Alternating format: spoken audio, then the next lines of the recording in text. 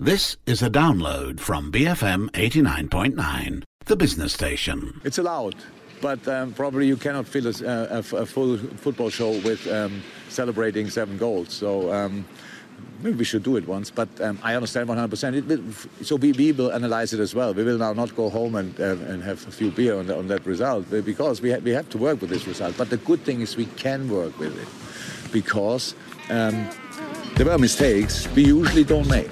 But if we make them, we will struggle against everybody. But we usually don't do it, and so we have just to continue the work. We have now.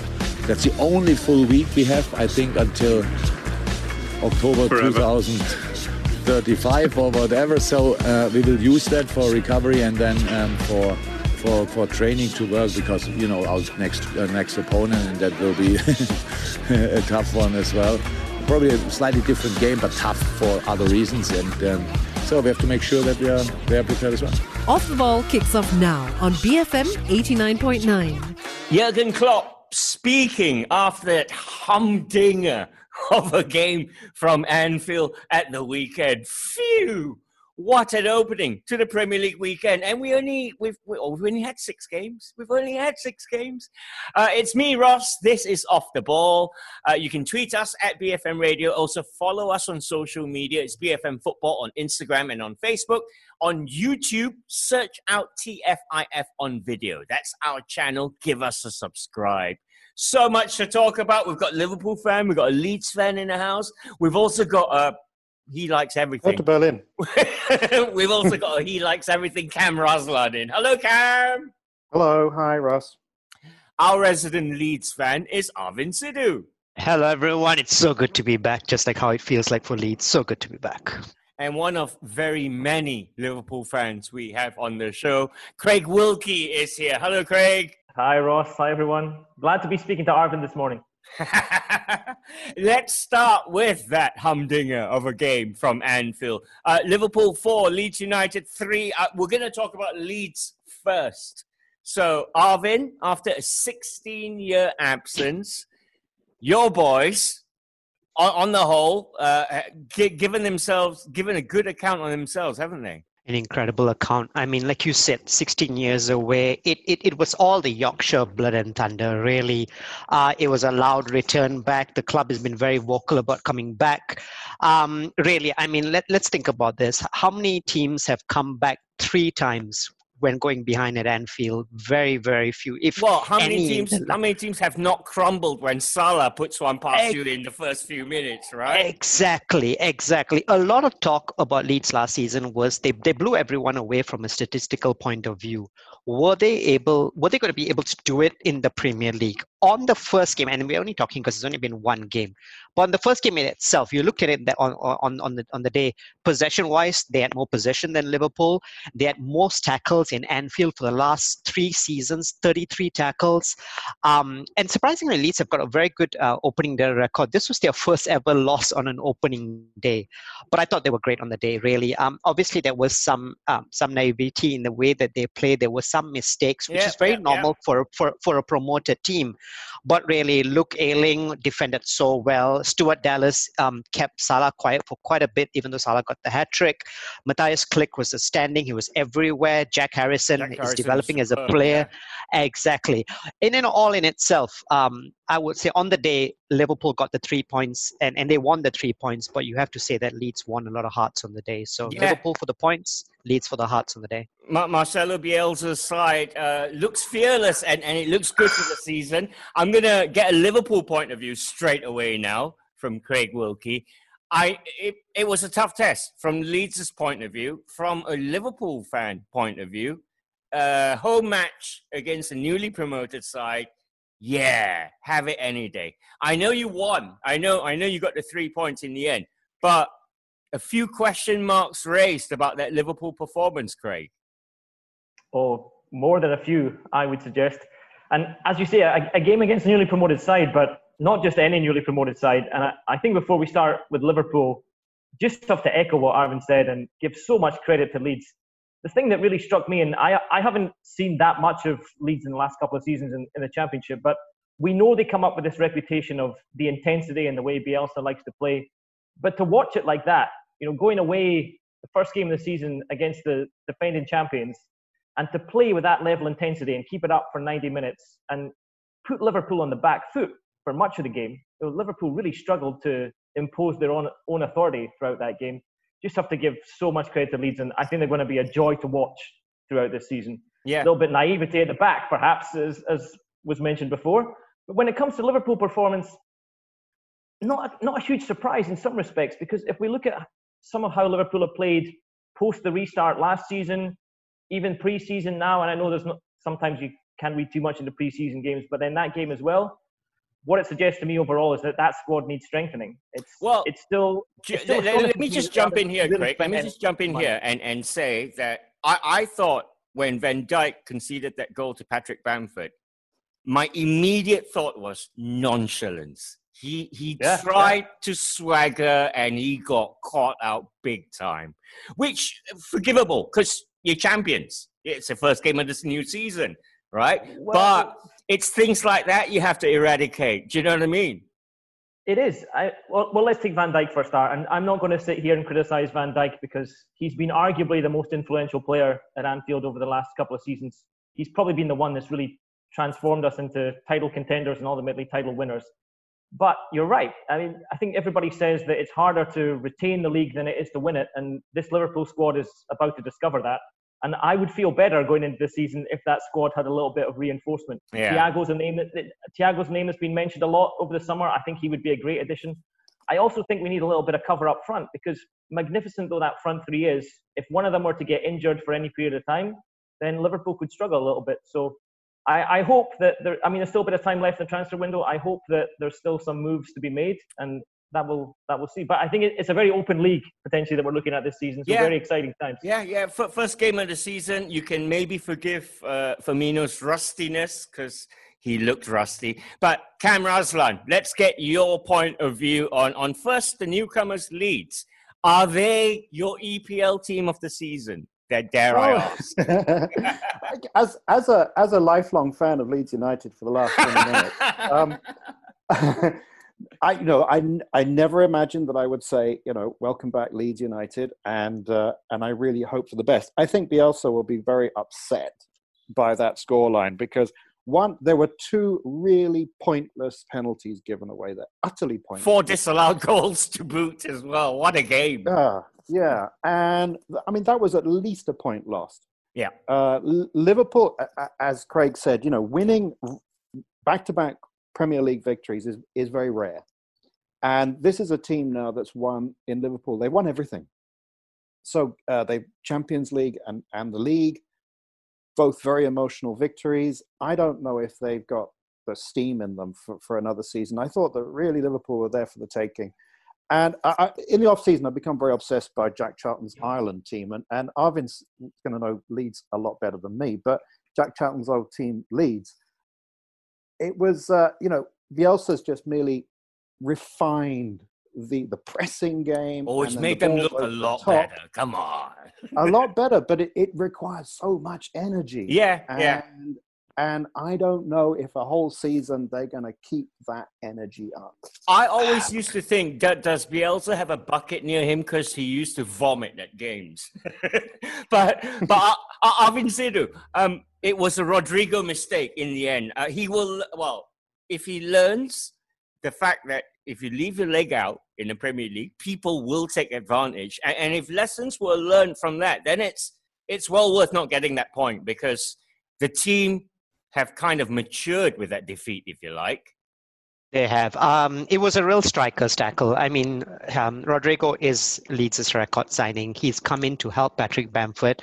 And interestingly, like what Craig said, Jamie Carragher came out and did say that Virgil van Dijk showed a lot of arrogance in that move because it seemed like he felt like, okay, I could just clear this. Bamford's not going to get at the end of it. It was the flick with the outside of his foot. Exactly. What are you trying to do? Exactly. So that there has been a little bit of arrogance that's crept in on that piece of play. And surprisingly, I was looking at the stats since 2018-19. Out of the big six, Virgil van Dijk has made the most errors leading to goals from opposition. So he's been great for Liverpool, don't get me wrong. He was really that piece that helped them get across the line from a Champions League and a league perspective, but we've started seeing some complacency in his play, which I'm sure Klopp will look to eradicate.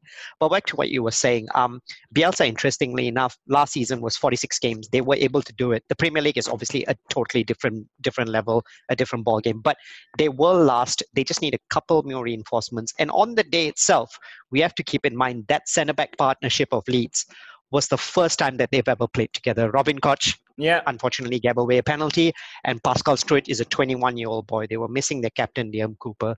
So Bielsa, the goalie, there might be a problem in the goalkeeper position. If Casillas not trusted, that kid is what, 21, 22? 21, 22, under 21 French international. Kiko Casillas is just because he's had a bit of a racist issue in the championship, which Bielsa seems to have not forgiven him for. He needs him to win his way back into the team. But really, with Leeds in itself, you're right. Bielsa wasn't happy in the game. He said that we took our chances, 3 shots, 3 goals, but we could have imposed ourselves more. So that kind of shows you the standards that he sets for his teams. Yeah, absolutely. It was arguably the toughest test Bielsa and Leeds could have faced at the start of the season, and it's all come out hugely positive for the Yorkshire side. Just want to add, Craig Wilkie, Trent Alexander-Arnold had a game he would probably like to forget. I was literally this close from buying him for my fantasy football team. I thought, no, I'm going to stick with Robertson. Thankfully. This might prompt the move into midfield that a lot of people have spoken about for Alexander-Arnold, because defensively he is still suspect. I mean, magnificent footballer going forward, awareness, sprays the ball around, but Bielsa looked at it and thought defensively he's a weak link for Liverpool and exploited that to some extent. All right, well, good win for Liverpool. A hat-trick for Mo Salah. He's now, scored on the opening day for I don't know how many times now. Yeah, one season wonder, right? But that was the saying. So, well done, Liverpool. Well done, Leeds as well. Don't say that to a team who loses normally. But, well done, Leeds. Not so well done for the other promoted side, Fulham at Craven Cottage. In fact, this was the game that kicked off the new season, the 7:30 p.m. kickoff. Fulham 0, Arsenal 3. We start with Arsenal first. Debutants, Gabriel and Willian. Impressed. Arsenal looked good, Cam Raslan, didn't they? I've been a big fan of Willian for a long time, and eyebrows were raised. No, I have. I think he's a great player. Eyebrows have been raised by the purchase of him. Maybe he's a bit long in the tooth, a bit old, but he really gives a new dimension. What I liked about this Arsenal victory was that 2 of the goals were really scrappy goals. One was a set piece. Only one of the goals, the final goal, was a really kind of Arsenal goal. Yeah. Of a sweeping movement forward and a beautifully taken finish. This shows a new, more solid Arsenal to you, does it? Maybe. I mean, prepared to play ugly, not having to walk the ball into the back of the goal, and an extra dimension, I think, with Willian. For Fulham, Arvin, it's sad. I mean, tough one. The last time they came up, a lot's been made that they spent 100 million. Went straight back down. Bob was saying on Friday's show, should have got advice from us. We would have told you not to spend 100 million. So this time, Scott Parker has actually started with 10 of the 11 who played in the championship playoff for him. Until Mitrovic came on with 25 minutes left, they didn't look like anything, did they, Arvin? No, they didn't. The interesting fact is the last time they won the Premier League, they had the worst defensive record when they went down. And on this showing in itself, doesn't seem like nothing much is going to change from that aspect. Michael Hector at the back, the Jamaican, is their biggest player. You would expect a little bit more aerial presence from him. He completely lost his marker when he came. He was lucky not to get 2 yellows, wasn't he? Exactly. Gabriel scored from that piece of work. Tim Ream, the American, is not much of an upgrade, but he was better than Michael Hector on the day itself. But you're right, to the point that you made. Without Mitrovic, they really struggle because the dimension that he brings, and I'm struggling to say this because Mitrovic, Premier League player and Championship player, but Mitrovic in itself, the dimension that he brings to that squad is so different because Abubakar, Bobby Reid, they're just not the players that can prove that provide that outlet that Fulham need. So really, but the one very concerning thing about this is I was reading Scott Parker's post-match interview, and he came out and said, this year we are going to be losing a lot of matches. We're going to lose 2 or 3 on the bounce. We can't let that cripple you. And I'm thinking, as players, do you really want your manager to come on and say such things like that? I get that you've lost to Arsenal, fair enough, and it's not been a good day. Well, maybe it's the real approach. I mean, come on. I mean, you gotta not come out and say that we're gonna lose more than we win. Naturally, we all know that's gonna happen, but you don't come out and say it and give that defeatist attitude. So I was really surprised with Scott Parker on that one. But yeah, they look like they're gonna be in for a bit of a struggle, really, Ross. Coming back to the Arsenal, Craig Wilkie, new look Arsenal. I mean, last season, El Neni and Xhaka looked like their seasons were over, and they actually had really good outings in midfield for Arsenal. Yeah, they did. I think you've got to give so much credit to Arteta. Arsenal fans have had a tough few years, let's be honest, and they must be feeling more optimistic now than they have for a long, long time. When he came in, I think there's a lot of excitement around the club. You know, obviously he's a former hero. He understands the club, all of that stuff. But still, and had a big reputation as a coach, but still unproven at that level to be given, you know, a top job like that and really impose his own ideas. He's done that so far. I think the way they finished the season last season was very impressive. I mean, okay, they still missed out on the upper reaches of the league, but they won a trophy, and you could see that those players are playing with a lot more confidence. I think he spent very wisely in the transfer market. I agree with Cam. I think Willian is a fantastic addition to that squad. And in fact, when Arteta signed him, he made it very clear that it wasn't just about what he would bring on the field, as we saw on Saturday, but just having an experienced player like that around the squad to help guide some of the younger players, set some of the standards that Arteta wants to have about the place. So I think you can see the type of character he's bringing in as well. And that's a question mark we maybe had against Arsenal in the last few seasons. You know, do they have some of that grit? Do they have some of that fight? Hard to say in a game where they relatively strolled against Fulham, but this Arsenal look like a different proposition this year, and I think teams will find them a lot harder to play against than maybe they have for a while. Yeah, unfortunately, I think Fulham signs that it's going to be another leaky season at the back for them. Cam Raslan, where will Arsenal finish this season for you? Well, yeah, you know, Liverpool, a lot of people, I think, are sort of penciling in Liverpool as the champions, but I think that if they do, it'll be by default. We haven't seen City yet. Arsenal could possibly challenge them. Yeah, Arsenal's Arsenal. I mean, God knows. It could definitely top 6 for you. Okay, top 6. I'll go top 6, but I'm not going to go into the top 4. Fair enough. That would be progression for Mikel Arteta and Arsenal. All right, we're off for our first break. You stay tuned. More of the EPL opening weekend right after this. Their season off and running with a goal inside 8 minutes. Off the ball on BFM 89.9. Immediate thrust, recognisable certainty, and a nasty dig in the ribs. Off the ball on BFM 89.9. Hey, thanks for sticking with us. Cam Raslan, Arvin Sidhu, and Craig Wilkie on this lovely Monday evening talking football. Isn't it great to have the EPL back? I know, just the 6 games, and you know what? I watched every single one of them. Let's talk about West Ham versus Newcastle. This one, I have to admit, I nodded off a little bit here and there, but because this was a late burner, this one. The Magpies have won their opening game for the first time since 2012. Craig Wilkie, tell us about this new look Newcastle side. Steve Bruce was singing the praises of owner Mike Ashley, flexing his muscles, apparently, in inverted commas, in the transfer market. Don't hear that phrase very often. No, that's true. You don't. I think Mike Ashley should be singing the praises of Steve Bruce. I can remember conversations we've had over last season where I think Steve Bruce deserved a lot of credit. I'm not sure he's been given as much credit as he really has deserved for the job that he's done so far in Newcastle.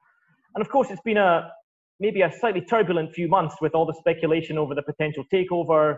Would he keep his job in those circumstances? And that whole thing has dragged on and made planning for the new season a little bit difficult. But Bruce has just got on with the job quietly. I think he's made, again, a bit like what we were saying with Arteta, he's made some very astute signings. I mean, Wilson coming in and getting the goal, that's a proven Premier League player who's going to get you goals at that level. Maybe something that Newcastle have lacked a little bit over recent seasons.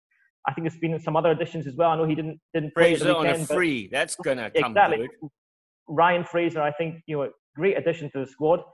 So yeah, Newcastle fans, maybe not quite the dream that they were hoping of if they were going to get huge investment from the Middle East, but definitely a very good start to the season, and they'll be hoping that they can really kick on from here and actually start to progress, because it feels like Newcastle has been a bit of a club in limbo for a while now. Just treading water, too good to go down, but not really good enough to push on and get a bit higher up the league. But this season, again, what we're saying with it potentially being quite an open league, let's see how far Newcastle can go. And I think Steve Bruce, he got them organised last season, but if he can add a little bit more attacking threat, which on paper at least he's got now, could be quite exciting for Newcastle fans. Well, that's it. I mean, Newcastle had the 4th worst goal-scoring record in the top flight last term. We saw how Callum Wilson linked with Andy Carroll. In fact, it was Andy Carroll's flick on, Arvin, that Callum Wilson scored at the near post. There were promising signs. Front two playing together. He could be a crowd favourite here, Callum Wilson. He will be. And besides that, Jeff Hendrick, I thought, did well as well. Yeah. He's come on a free from Burnley. Jamal Lewis had the most touches of all the Newcastle players. He had really good teasing crosses on the day itself. So you're right. There seems to be a different feel to this Newcastle team compared to the one that we saw post-COVID when they came back. And interestingly enough, I was like you. I watched this. It was really not the game for a purist. How do you follow the Liverpool and Leeds game to go to this? But Newcastle played better on the day, and they fully deserved the 3 points. But I'm really concerned about West Ham. That's why I've put David Moyes as my first pick for manager to be sacked, because they've got all sorts of problems. Yeah, Cam, let's look a little bit at West Ham. West Ham have been bottom of the Premier League after the opening round of fixtures in the last 3 seasons. Fulham, it actually has fared worse than West Ham this weekend, so West Ham won't be bottom. But if you look at the way they played, if you look at the business they've done, Souček is the only one. They've made that loan signing permanent. Nothing else has come in. They look pretty bad, didn't they? Yeah. They're going to be winners and losers with these empty stadiums in the COVID-locked bubbles. I was really looking forward to this match, actually, and I disagree with Arvin. This was the match for the football purists. That Liverpool Leeds circus was, that was just fun. When it's 3 a.m., it's a bit of a push. Well, exactly. Dedication. But I thought that the empty stadium might actually suit West Ham, because they wouldn't have their fans on their backs, which is one of the reasons they've really been suffering. And yet, they blew it. And Newcastle, Callum Wilson is not a big-time goal scorer. I think his highest has ever been 14 in a season, which is very useful, but it's not. There's been a lot of reliance on that. But West Ham really didn't have too much to offer. Didn't they hit the crossbar a couple of times? Two times they hit the crossbar. I mean, a lot of fuss has been made about Grady Diagana, sold to West Brom, which doesn't help the situation. But, when you've got Andre Yarmolenko, you've got Felipe Anderson, you've got Sebastian Haller on the bench, Craig Wilkie, surely a manager can make use of those tools, no? It's only one game. I don't want to point fingers, but maybe David Moyes could do a bit more? Well, yeah, as you say, there's no question there's talent in that squad. So given that's the case, you've got to assess that they're underperforming, and therefore you have to look at the manager and what he's getting out of them on the weekend, and how much the work that's been done on the training ground, whether that's coming to fruition. It hasn't really looked like it so far from Moyes. It was interesting, actually. I think last week there was a survey in The Athletic, which was basically taking the pulse of all the fans ahead of the new season about how optimistic they were. And West Ham fans were by far the lowest on the optimism index. It was shocking. Something like less than 10% of the fans felt optimistic going into the new season. And I think that just tells you everything that's going on around the club. It's not just about the performances on the field. We know that they don't like the new stadium. We know that they're unhappy with the board and the ownership and some of the decisions that are being made at that level. So that whole atmosphere around the club, I know it's easy to say, well, players are professional. You go out on a Saturday afternoon and none of that should affect you. But when there's those type of clouds hanging over a football club, it does bring everybody down, and you can see that at West Ham. And I think it's even affected David Moyes as well. You know, it feels like there's a lot of weight on everybody's shoulders around there, and that's going to make for a long, hard season potentially. You also get the feeling that the majority of the West Ham fans don't want David Moyes there anyway. Yeah. I don't think he was a hugely popular appointment. What? Pochettino? What? I mean, what? It's not the West Ham preferred style in inverted commas. I don't know what that is. How do you go? How do you go from 1973? What is this? How do you go from Pellegrini to David Moyes? You got to look at how they've substituted it. And you try and be so progressive, and then suddenly you've gone back to this dour man. I mean, I understand Moyes is trying to get the signing of Tarkowski from Burnley. He's desperately trying to bring in reinforcements at the back. But I mean, West Ham now are the first club to lose their opening match for the 5th consecutive season. It is a record in the Premier League. Let's leave off West Ham and Newcastle now. Talk about Crystal Palace and Southampton.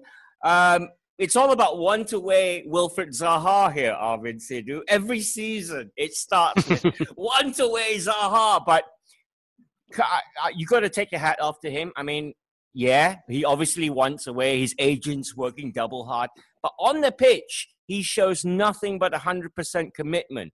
And he was the only bright spark for me for Crystal Palace in this game. Yeah, and makes you wonder, is such an opportune time that potential moves might happen, that he is actually playing so well. He was constantly looking for the ball. I thought he was unlucky not to make it 2-0. He had a marginal call offside for one of the goals. The concern is for Crystal Palace is that what do you do with Wilfred Zaha? Roy Hodgson has actually come out and publicly said that the player himself is hoping for a bigger move. So when your manager comes out and says that about your star player, there are genuine concerns that could he be off before the October 5th closure of the window. But besides that, I mean, with Palace, I mean, they're resilient. They were resistant on the day in itself. Interestingly enough, Michy Batshuayi has come back for a second loan with them. He was on the bench.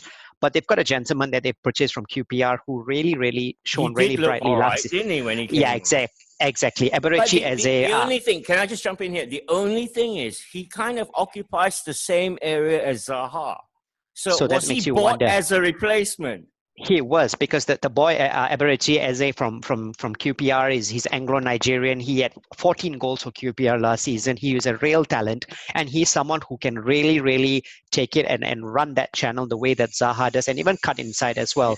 So it makes you wonder. Yeah. But you don't want that as Crystal Palace. You want to have Zaha and you want to have Eberechi Eze. You want to complement. You don't want to get one out and one in. So really, like what Craig said earlier, another team like Newcastle where seems to just be treading their water, depending on the experience of Roy Hodgson to keep them up, but really not going anywhere else other than that.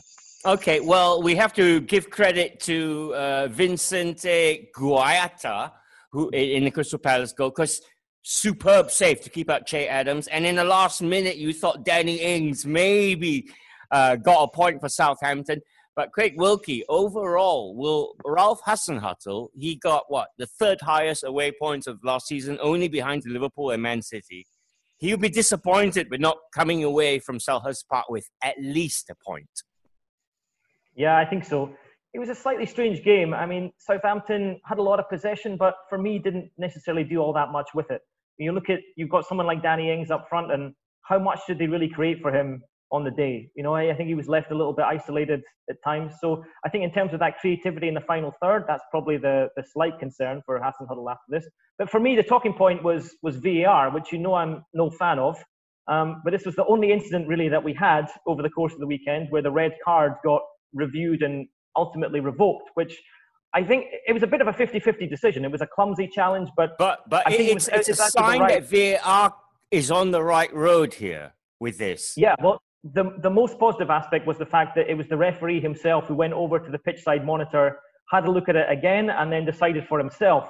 And actually was brave enough to change his own decision. So I think I think it was John Moss. Yeah. Credit to him for that. But rather than just taking whatever recommendation is coming in his earpiece from the VAR studio, I think it was much better to see the referee go and have a look at it for himself and then make that decision. So I'm still not a fan of VAR, but at least it looks a little bit better implemented like that than what we saw through much of last season. Well, that's the new directive this season for VAR. Referees are encouraged to use the pitch side monitors, especially for like red cards, own goals, etc., etc. So we'll see. We'll see how the season goes. We'll offer another break. Then you stay tuned. We're coming back. We're talking about Moneybags Everton next. 5 yards out, unchallenged, unmarked, makes absolutely no mistake. Off the ball on BFM 89.9. No happy return, but a reality check bordering on a rude awakening. Off the ball on BFM 89.9. And we are back talking about the first weekend of the brand new Premier League season. Barely 5 weeks since the end of the last season. It's crazy stuff, but then it is 2020. It's me, Ross. This is Off the Ball, along with my special guests, Cam Raslan, Craig Wilkie, and Arvin Sidhu. You can tweet at BFM Radio. You can also follow us on social media. It's BFM Football on Instagram and on Facebook. We're looking at the Sunday games now. Let's look at Spurs 0, Everton 1. Dominic Calvert-Lewin rose high to head in the only goal of the game. We're going to look at Everton here, Cam Raslan. Did you like what you saw? I mean, the new players all basically played. It was an entirely new Everton midfield. Did you like what you saw? Very much so. Just as I was, it's very strange for me to say, I'm really looking forward to watching Leeds United. It's very strange for me to think, I'm really looking forward to watching this Everton. I thought they were very good. Ancelotti, of course, is a very experienced manager. And James Rodriguez, little cameos there. A bit of an over-reliance on their goalkeeper. But if Tottenham Hotspur, of all teams, cannot unpick that defence, then perhaps they're really in for a fighting chance to it's very early days, top 4. I thought they were very good. And in contrast to Spurs, who were not terrible, that scoreline could have been 4-3 the other way. The end of it was an exciting match. I mean, I thought all the Everton new signings did really well. Allen, Doucouré in midfield. But Arvin, it was James Rodriguez who was standout. I mean, crisp passing. He did stand out for all the right reasons, because you look at him and you go, all right, he's a Galactico. He came from Real Madrid. Do you know what I mean? Exactly. I thought it was very bold for Carlo to kind of throw all three of them and start them. Yeah. It was very bold of him. But a credit where it's due that they all performed on the day. James really classy touches, clever passes. It's just quality overall. He created 5 opportunities for his teammates. Exactly, and I believe that was the most in the Premier League debut since 2018. So he's clearly putting up stacks there. But Allen was really, for me, the jigsaw that they really needed, because what Allen does for that team was basically snapping at heels, pressing possession, winning back the ball. They haven't had such a player like that since Idris Gana Gueye left to PSG. So bringing in Allen, I thought, was a real masterstroke, because he provides that security at the back that allows James, the likes of James, to go forward, and even when you've got Sigurdsson coming off the bench. So really, with Everton here, I thought they were more of a team that had more of an identity compared to what Mourinho is trying to do at Spurs, which I'm sure we'll talk about. And Dominic Calvert-Lewin, for me, has been the most improved player under Carlo Ancelotti. He really looks like, and he's been given the number 9 shirt, and he's justifying it. That header, Duncan Ferguson would have been proud of the bench for that one. Well, Bob Letchford, Duncan Ferguson, you name it. I mean, all right. Let's look at Spurs now. Every time I talk about Spurs, I just think of that All or Nothing Amazon documentary. Jose, first of all, blame the fact that the free kick was taken from the wrong position. I think maybe a couple of meters at the most. And then I was reading this morning that he just slated the pressing. He specified front line pressing. So you're only looking at the likes of Harry Kane, Son, and all that, and Moura. Apparently, he was not happy with the way they were pressing, Craig Wilkie. Jose's got his work cut out here. He does. Well, he's lost none of his talent for complaining. We have to give him that. But I think again, we compare those two managers, right? And Ancelotti has come in and he's that big name. He's attracted players that want to come in and play for him, a Galactico like Rodriguez. And Mourinho, by contrast, again, you think he's still a big name, still got some pulling power, but so far we haven't really seen that manifest itself in the transfer market. He's brought in a couple of decent signings. I think Doherty is going to be a good signing at right back. But there's still something amiss at Spurs. They're a solid enough team. You would expect Mourinho to set his side out like that. But when you look at the quality that he has up front, you look at the likes of Kane and you look at Son, and they don't create as many chances as you would expect. Dele Alli, for a team that has all that creative talent, and you just wonder, Mourinho's developed this reputation that maybe he shackles his players a little bit too much. He doesn't let them go out and express themselves as much as perhaps they would wish to, and you just feel like they're a little bit too tight on the reins, and I just don't see that much progression for Spurs this season, in all honesty. And Mourinho's going to come under a lot of pressure quickly because, Spurs, they spent a lot of money on that stadium, so they're going to be suffering badly for the fact that there's no fans in there and filling the corporate boxes and the corporate seats, which is what they need to recoup some of that investment that they've made. So whether there's much money available to go out and spend, 50, 60 million on a player, hard to see right now. So he's going to have to make do with much of what he has for the moment. And he's been there long enough now to start to make a bit of an impact, but so far it's been a little bit underwhelming, I think, for Spurs. Well, it's generally Jose's second season where all the success comes along. So maybe, Cam Raslan, maybe the way to raise cash for Spurs would be to do another season, a second season of All or Nothing. I haven't watched it. I only seen a few clips, the one where Mourinho switches off the TV in disgust because... Yeah, it basically goes on like that all the way through. It's all about Jose, basically. Yeah, I mean, he's the last person you want to be stuck in a lift with. I think... What are your impressions? Do you think Spurs will suffer this season? Yes. It's Jose Mourinho. But then the Jose second season success, everywhere he's gone. Even at United, he came second. That was his best season. You mentioned earlier about not playing the West Ham style and people being upset. There is a culture at Spurs about how games should be played. Jose Mourinho is the opposite of that. This is a culture that's been going for 30, 40 years. And it's just not a happy fit. I mean, George Graham, I remember George Graham was the manager there. He didn't last that long. It's not going to be a happy time. Okay, well, Spurs 0, Everton 1. It could be a great season ahead for Everton. They still, though, maybe are short of that number 9 up front. All right, West Brom 0, Leicester 3. Another newcomer struggling. Let's start with Leicester first here, Arvin.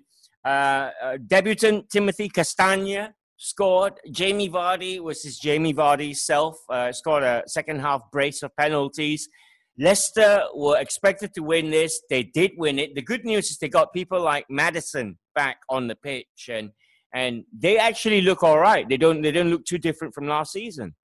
Yeah, they don't. West Brom didn't really pose much threat to them, and that's quite disappointing because I watched a lot of West Brom last season, and you've got Grady Dangana on one side, you've got Matheus Pereira on one side. I thought they would have really taken it to Leicester, but they didn't. But credit really, because with Leicester as well, Wilfred Ndidi had to play at centre back. I thought he did well. He had to adjust to how he plays. They've got a youngster by the name of James Justin that's really come on quite a bit. He's taken the place of Ricardo Pereira, who was injured till October, so he's done well. And Vardy, like what the commentator says, he just seems to get better with age. He's one of those players, really still got the hunger, still got the desire, still really wanting to win. So Leicester, again, like last season, Ross, they started really well, and we had a lot of optimism about them. What Brendan Rodgers has to do this season is make sure he cannot afford to have the fallout that he had post-COVID, because we remember the huge lead that they had over Manchester United. Yeah. They were supposed to be in the Champions League. So his management style will come into play now to ensure that doesn't happen again. But other than that, as a squad, really well-oiled machine. And it's good that, like you said, James Maddison was on the bench. Hamza Chowdhury was on the bench also. And Harvey Barnes, I thought, was really unlucky not to score. Harvey Barnes had a really good loan spell at West Brom a couple of years ago. So he was unlucky. So well-oiled machine, but they just need to make sure it doesn't happen what the fallout from last season. That's the most important bit for them. Yeah, well, Craig, for West Brom, it's all about whether they have the quality to survive. They've only spent 28 million in the off-season. Two of the players signed were just basically making them permanent after being on loan, Pereira and Grady Diagana. Callum Robinson was the other one they spent money on. A lot of hope on this front three, but they managed a measly one shot on target in the whole game. They're going to struggle. I mean, already it looks like West Brom and Fulham. It does a little bit. I mean, it's always dangerous to draw too many conclusions from the opening day of the season. But you can tell quite a lot still. But I think the word you used was quality, and I think it's exactly the right word. And when I look at that West Brom squad overall, it is difficult to see that there's enough quality in that to really survive and make an impact at this level. And I think I treat Leeds as a little bit of an anomaly, to be honest, partly because of Bielsa, partly because they have a little bit of money to spend, some of the heritage of that club. But when we look at the gap between the Premier League and the Championship, it is a big gap. It is not an easy thing to do to come up and adjust and really compete at that level straight away, especially if you're not going to make a lot of investment. And I think we saw that in the Fulham game. We definitely saw it in the West Brom game, where I felt Leicester played well, but it really was a very comfortable evening for them. It wasn't, they didn't have to exert themselves that much in order to win in the way that they did. I mean, I'm a big fan of Slaven Bilic. I think he's got a good attitude as a manager. He likes to send his teams out to play the right way. He'll try and be attacking, but he's going to have to find a balance to actually pick up some points in the league, to really just tighten them up a little bit and make sure that they're not as easy to get through and as easy to beat as they looked the other night. And I mean, that same goes for Fulham. So the question is, can they bring in a little bit more quality before the window closes, or can those managers really earn their money on the training ground and make those teams more difficult to beat? Okay, going into the break, I ask, who thinks Leicester will improve on their top six from last season? Well, top five, don't they finish fifth? That was their highest finish, apart from winning the league that they've ever had. So will they improve on that? I mean, top four. That's the only way. Champions League. I don't think so. Yeah, that the rest are quiet. That says everything. No, it's mostly from improvement elsewhere rather than. Yeah. Good point. Okay, then final break.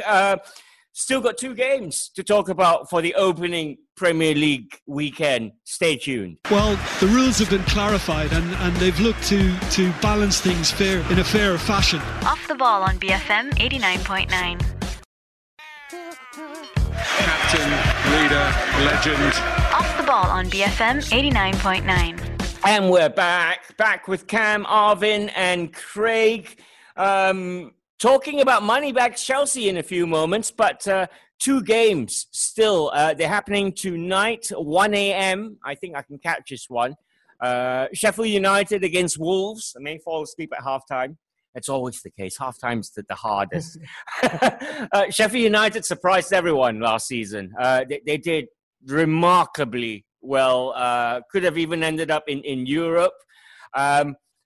It's going to be a lot tougher this season. Teams have sussed them out. How do you, Cam, I'm going to come to you first. Before we come up with team news, how do you think Sheffield United will do this season? Sometimes teams do very well, and we underplay how well they've done. And we expect them to hit those marks again. We talked about Leicester just now.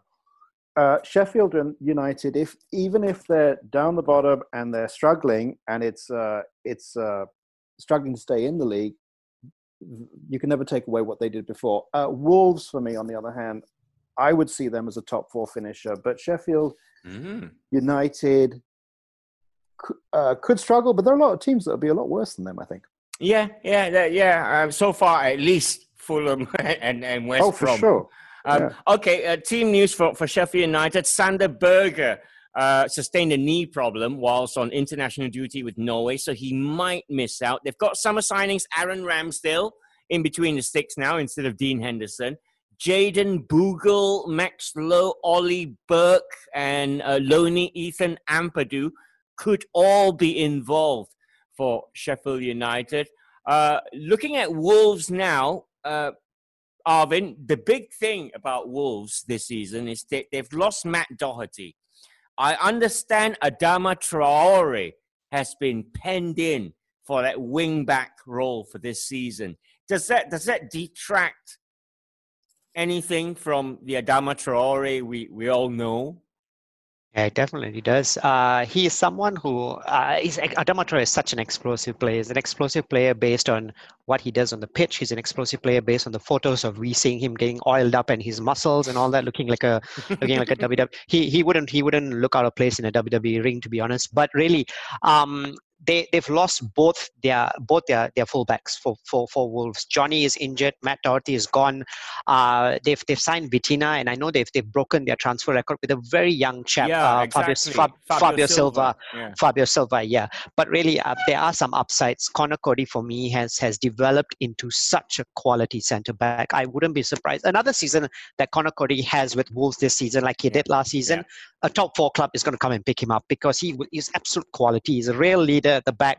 But yeah, Adama Traore, putting him at right back, it's going to take away a little bit of what he brings offensively. But we saw that a lot last season because Nuno Espirito Santo, who has also signed a new contract with them, by the way. That's the biggest signing, Wolves, of the season. That's the biggest signing, yeah. Nuno didn't really start Adama that often. He always felt the need to bring him off the bench because he's so unpredictable. So again, unpredictability, it'll be quite interesting to see how he does in that right back slot. But it'll take away a little bit of what he does offensively. Sure. All right. Sheffield United have not lost an opening day in the Premier League season so far, amazingly. They've won 2 and drawn 2 of their 4 opening day fixtures so far.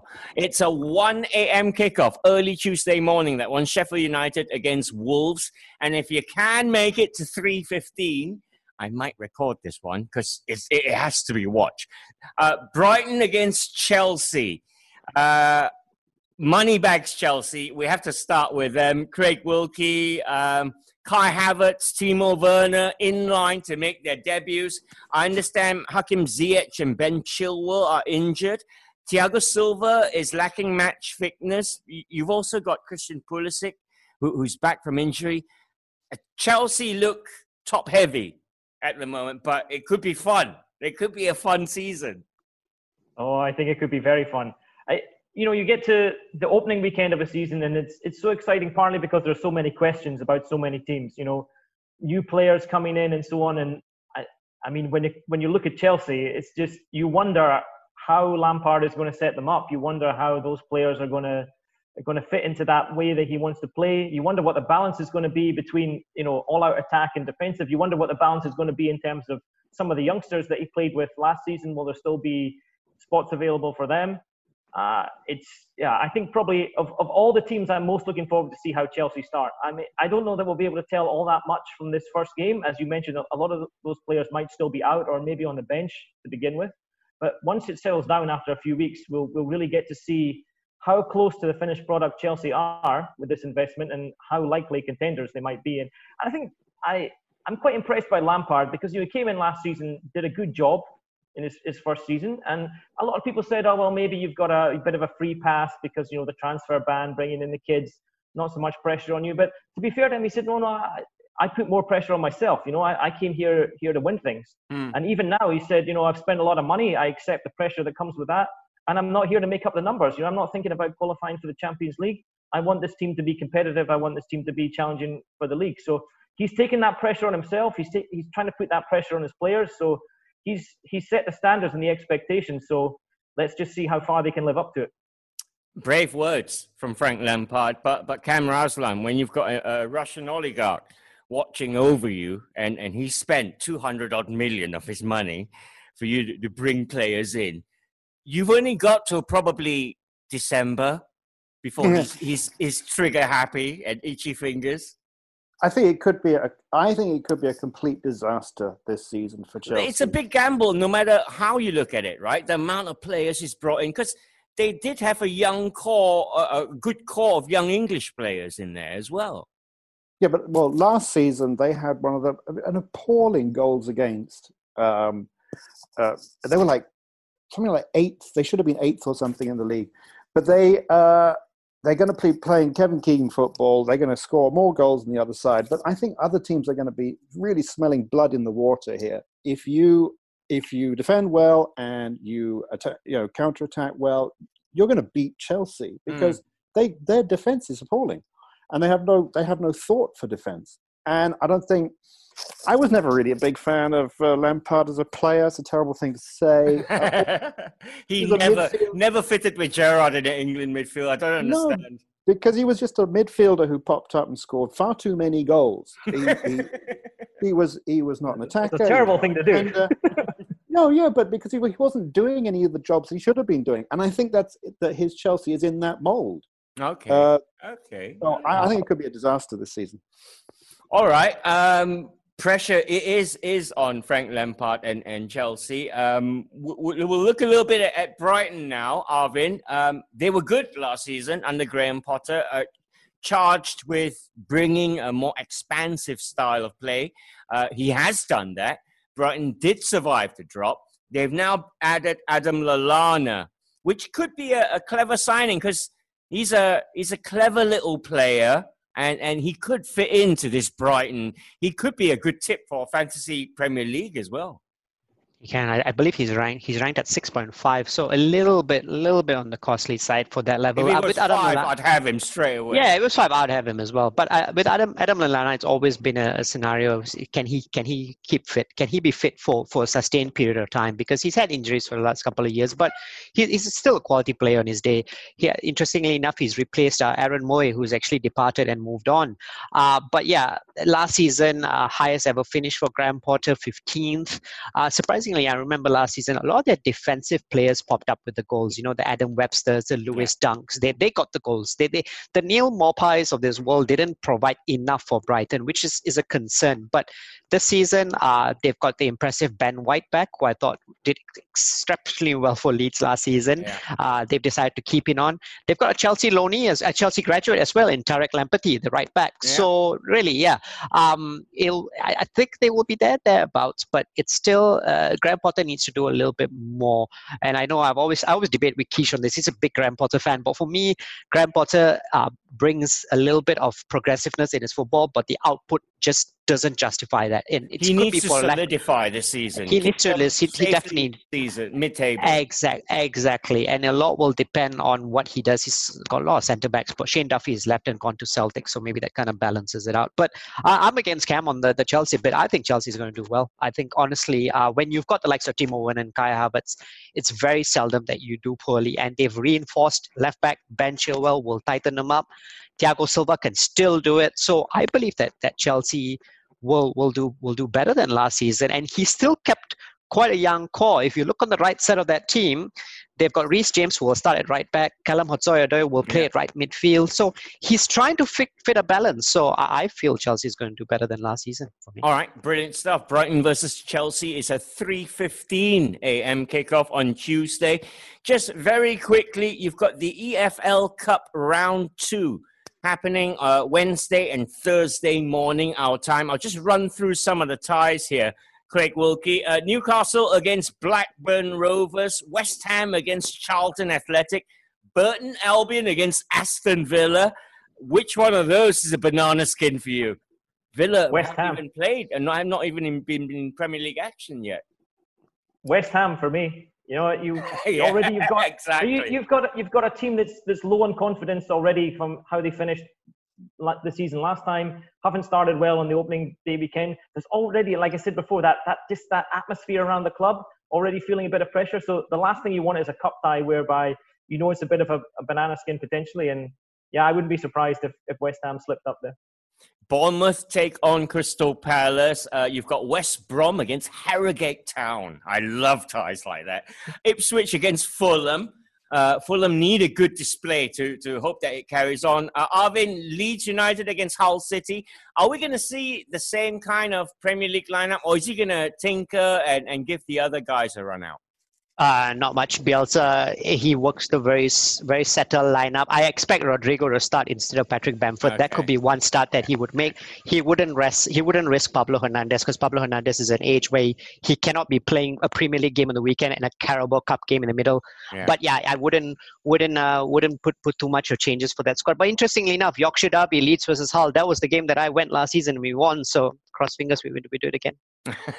Southampton against... I thought Bamford had a great game at the weekend. He did. There was a lot of speculation about could he lead the line in the Premier League. Yeah. And he gave. Yeah. I know we said Van Dijk was a little bit complacent, but he gave Van Dijk a hard time in that game. He did. Yeah, he'll work a lot, Bamford. It's just the conversion rate. But if he continues the way he did on the weekend, I think he'll have a very good season as well. All right, elsewhere you've got Southampton against Brentford, Everton against Salford City, owned by Paul Scholes, Gary Neville and co. Wolves against Stoke, Brighton against Portsmouth.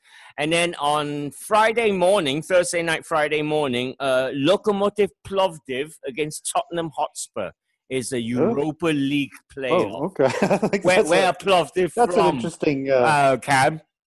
What? I thought you were talking about the League Cup there. It's like, what? Bulgaria. Oh, well done. Bulgaria. I have no idea. Yeah. All right, listen, we're out of time. So I'm going to have to say very quickly, thank you, Cam Raslan. Thank you. Thank you to Arvin Sidhu. Okay, everyone, have a good week ahead. And Craig Wilkie as well. Thank you very much. Yeah, have a great week, everybody. We'll be back on Friday to talk about all the midweek action. Until then, bye-bye. Off the Ball, every Monday on BFM 89.9. Thank you for listening to this podcast. To find more great interviews, go to bfm.my or find us on iTunes. BFM 89.9, the business station.